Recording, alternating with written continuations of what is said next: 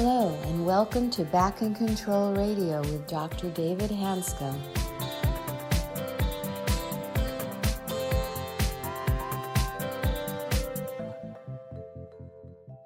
Today, I have the pleasure of having a special guest on today, Dr. Fred Luskin, who is the author of a book called Forgive for Good out of Stanford. And he and I connected through a common friend about 5 or 6 years ago. And a patient gave me his book about 7 years ago. When his book came into the practice, that my patient started to heal at a level that I had never dreamed possible. And it was consistent. So of course, I read the book and started utilizing the book as part of the process of the healing journey. And then Fred and I got connected, and we've done workshops together back at the Omega Institute in New York. And we still work together off and on, have lunch together once in a while. But I have learned just a tremendous amount from him on forgiveness. He's done major research projects on forgiveness through Stanford, which is the basis of his book. And it's a remarkable insight into forgiveness that I personally was incredibly helped by. It was really a huge transformation for me to read his concepts. So I'd like to welcome Fred Luskin to the show. In the first part of the show, we're going to focus on how anger manifests itself and the need for forgiveness and how to recognize it. And then we'll do another segment on actually how to go through the process of forgiveness. So Fred, welcome to the show. It's always nice to see you, and looks like you're doing well. Thank you. I do remember us meeting, and I remember we had another number of conversations. And I remember that you were both more aware and more interested in anger than most people, and willing to explore your own in a way that was unusual in my experience. That most of the people that I know or I've worked with don't like to go deep into their own, not just pain, but the truth of their reactions. Right. And it's one of the reasons why this whole field is so difficult, is people rarely want to admit, one, how pissed off they are, two, how entitled they feel, three, how self-absorbed they are, all which contribute to this hardness of unforgiveness. How did you happen to run across this yourself? I think you told me that you've been really on this forgiveness mode since you're about 15 years old. Say that again? I mean, how did you personally come across the whole need for forgiveness? Because your journey is also unusual, and I think you told me your journey started when you were a teenager. Not to answer your question directly. For me, it came a long time ago, but the key question here, and I know you come at it from a more medical point of view as a doctor, but the key issue about this whole field, I mean, and I respect your work in pain and all that, but when we don't metabolize our woundedness, no matter when it starts, no matter how it's maintained, we carry it forward. Right. And in your work, we carry it forward as physical pain. Right. But in my work, we destroy the world. I'm sorry? That we all have wounds that we have not let go of, absolved, owned. And so we use those wounds as the reason why we wound other people and destroy the environment. Gotcha. And it's such an untalked about phenomenon. Why do you think people? So, do you think that's the reason why people don't want to look at themselves that deeply? I mean, why do you think, as you mentioned earlier, people really don't look very deeply into their own anger and woundedness? Why do you think that is? Well, I mean, there are so many reasons. We're not smart as a species. We don't want responsibility for our own behavior and our own reactions. There are financial interests that do everything they can to obscure what people say and do. And it's frightening at its core to own the fact that we've all been mistreated, we've all had suffering, we've all had physical insult, and that they are unavoidable parts of life. In your book, you point out some of the manifestations of anger, and the two that struck out with me, among several other I hope you'll mention, but the one that caught my attention originally was what you called the grievance story. Could you talk about the grievance story for a couple minutes? Well, the grievance story is how we personalize our own experience of being a mortal, frail, vulnerable human being. So we take an event that we didn't like or caused us pain that we haven't released, and we turn it into both a reason why our life is not successful and a weapon to be used to punish anybody we think caused that, or anybody who is insensitive to our particular brand of suffering. We, our little group has figured out that at some level, we create a grievance story by taking what happened way too personally, not owning responsibility for our reactions, and then solidifying those experiences into like a portable victimhood that we can carry around and bring out when needed. Like, okay, here's my portable victimhood that I can talk about with you, but I have a different portable victimhood to talk about with somebody else. But here it is when I needed to explain why I'm either not happy, my life hasn't worked, or why it is that I'm on edge. And rather than take responsibility for our failed navigation of life, or even that there are things in life we don't understand or need to find a deeper place in us to deal with them, we have these little portable victimhoods that we can then bring out and either expect restitution for or defend our need to pay it forward. To say, you did this to me, this group did this to me, this happened to me. Therefore, I, at this moment, do not have to be kind. Like, I have this portable excuse as to why it is that I'm not responsible for what I'm saying now.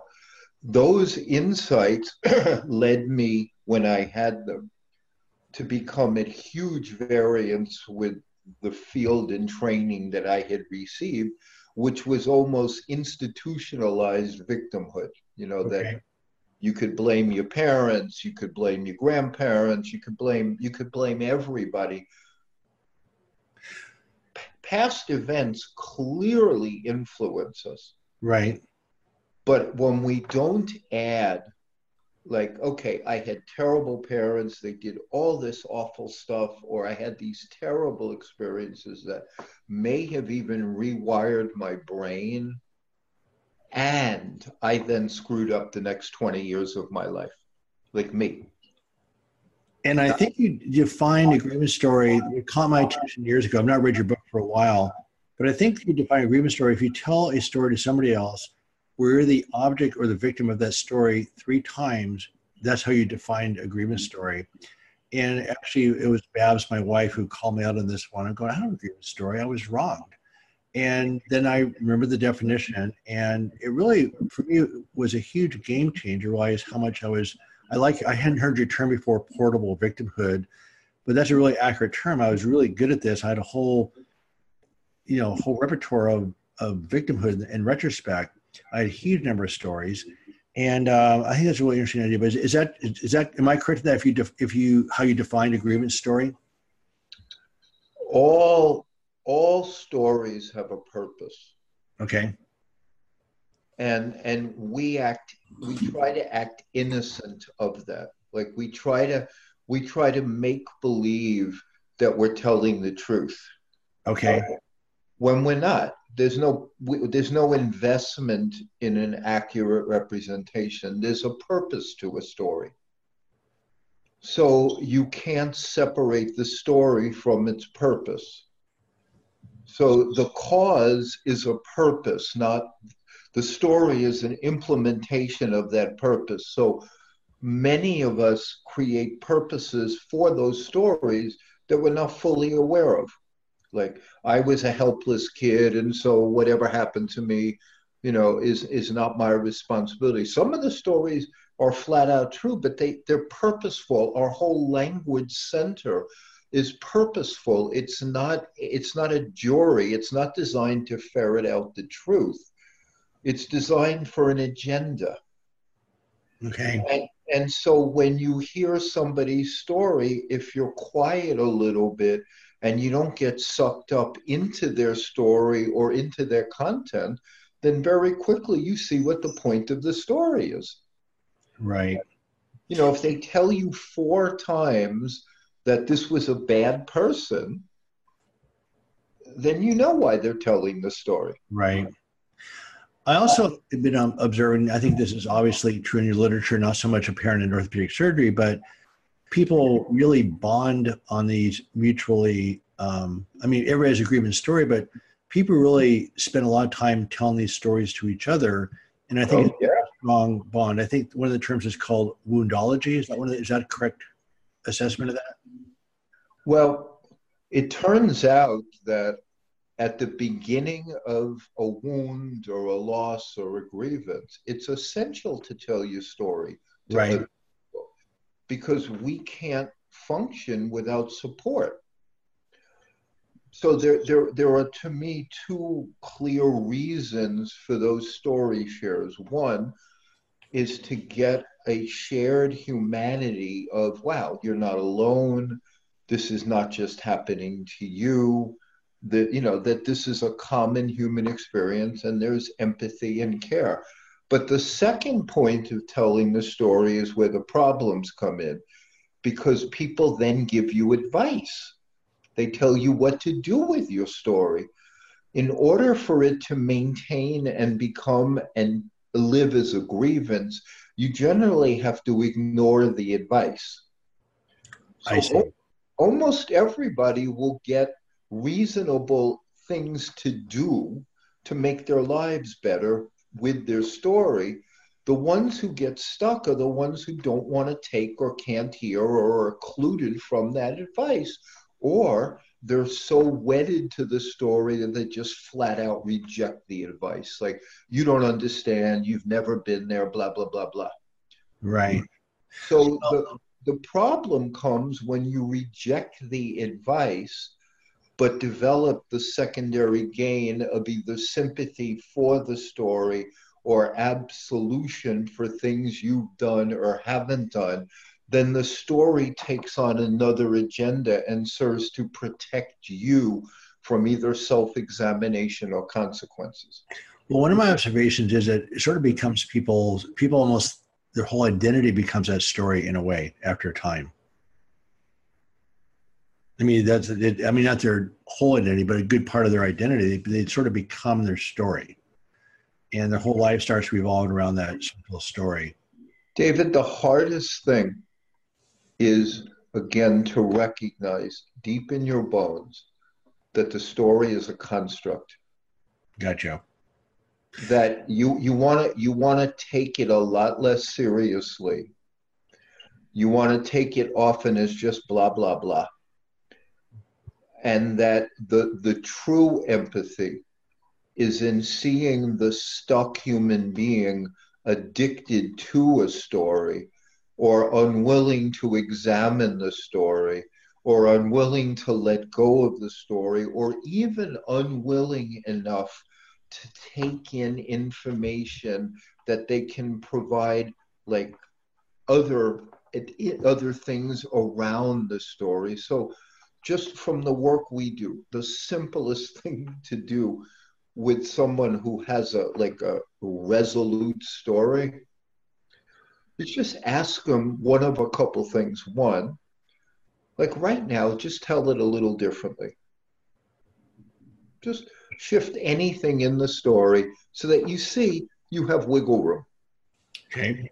Two, tell it from the point of view of compassion for your suffering. That's all. Just, you don't have to change anything else about the story, but just talk about, wow, how hard this was, how difficult, how much pain it caused you, but only from the point of view of self-compassion. Okay. Or three, right in the middle of the story, stop yourself for a second and just remind yourself of something you're grateful for. So each of these things can show people in 30 seconds that it's just a story, not the story. Right. People want everybody else to believe that their a story is actually the story. Like, this is the only way we can look at it. This is all you need to know about it. This is the, Moses coming down with the 10 tablets. Here's one of the tablets. Right. That's where the story is so corrosive. It serves a purpose. You also made a comment at one of the seminars, which I thought was fascinating, which is along what you just talked about. You made a comment about it's fine to blame your parental life until you're 18 years old, but after that age, why it's your role to say, look, I'm screwing it up myself. Do you remember making that comment, which I thought was remarkably clear? I didn't catch that. I'm sorry. The comment was, we're at one of the Omega workshops, and you made a point that it's fine to blame your parents until you're 18 years old. But at age 18 years old, you took over responsibility for your own life, and you continued to screw up your own life. You remember that comment? No. I mean, that for whatever reason, that one really... I was probably brain dead at the time. No, it just stuck with me because, your parents do have an impact on you. But the reality is, at some point, you said the age 18, that, we took over our own lives and we continue to screw up our own lives. And that to me is what you're saying, is that, we hold on to these stories in the past. We continue to use them as our filter for life, and we continue to interfere with our own potential self-development. Let me try again to push you towards what I think is the really important question. Okay. You deal with people in chronic pain. Right. At some level, their story is an impediment to their well-being. Right. What after all these years, what I can now see is, how do I put it, the almost poignant compassion of people hurting themselves by being unable to let go of something that is harmful to them. And their almost pathological unwillingness to touch their own vulnerability. And they put these stories, they construct all sorts of dramas around an absolute fear of being vulnerable, naked, grieving, lost, confused, small, helpless. And they put this artifice around it of, this person wasn't nice, it's not my fault, this was unfair, my leg hurts, whatever it is. But inside of that, they're aching, I believe, for some kind of deeply compassionate witness who can remind them that they have incredible empathy for the event or whatever it is that began this process, but now equal empathy for their unimagined stuckness in this process. Right. Well, I also noticed in my own personal experience. That's the key issue with how anger fits on this and what the desperate role of forgiveness is. Yeah, because I found out that anger, is a powerful feeling which covers up that vulnerability of feeling anxious. In my own journey, my anger was in the form of perfectionism. Yeah. And when that stripped away, my anxiety was unbelievable, right? And I also had patients, actually it happens pretty frequently, where different people say, look, I'd rather be angry than anxious. They just say it. Or they start giving up their anger, they start feeling anxious, and they drop out of the process almost instantly. One of the things I really appreciate about the things I've read from you is your real honesty about anxiety. That I've noticed that you're not running from this deep, inescapable part of being a human being. Right. And that anxiety, from my understanding, both physiologically and psychologically, is core. I mean, we're organisms, in a hostile world whose primary nervous system purpose is to keep us safe. But even if you look at Erikson's first stage of psychosocial development, the first question is safety. So when Erikson formulated his 7 or 8 stages of development, the first one is, are you safe or not? Mm-hmm. And everything builds on that. If you can't answer yes to, the basic tiny tot, like, am I safe? Do I get my needs met? Do people love me? But that absolute core question of, am I safe? First of all, there's no 100% answer that yes, you are, because in truth, we're not. But secondly, almost every one of us comes with some childhood, like abandonment and loss and something. So anxiety is forever core about that deep question of, am I safe? Right. And one of the answers to how we make ourselves try to be more safe is these crazy stories we make up about everything. Jesus will keep me safe, or having certain political views will keep me safe, or, if I don't ever grieve my wound but stay angry, I'll be safe. We're all trying to answer with mostly unskillful means safety, anxiety. It's just core. Well, I appreciate your insights. Just to review our session, we basically have focused on the grievance story. And you brought some points today, which I had not really thought about, particularly this need to feel safe. I think that's really remarkably clear. And they do get held onto. And actually, the biggest block to healing is pretty simple, is actually, can you get past the anger or not? The rest of it doesn't matter. Right. And the whole thought process is not a self-help concept. It's basically a framework that allows you to clarify your thinking so you can find your own solution. But the solution always lies in your particular version of actually forgiveness or letting go. Thank you, David. Thank you, Fred. Thanks for listening today, and join us next week for Back in Control Radio.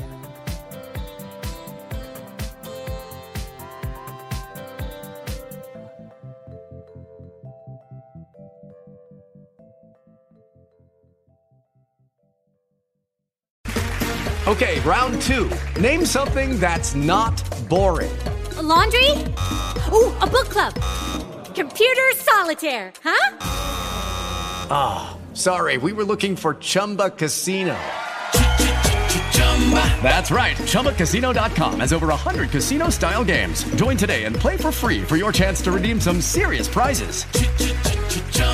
ChumbaCasino.com. No purchase necessary. Void where prohibited by law. 18+ terms and conditions apply. See website for details.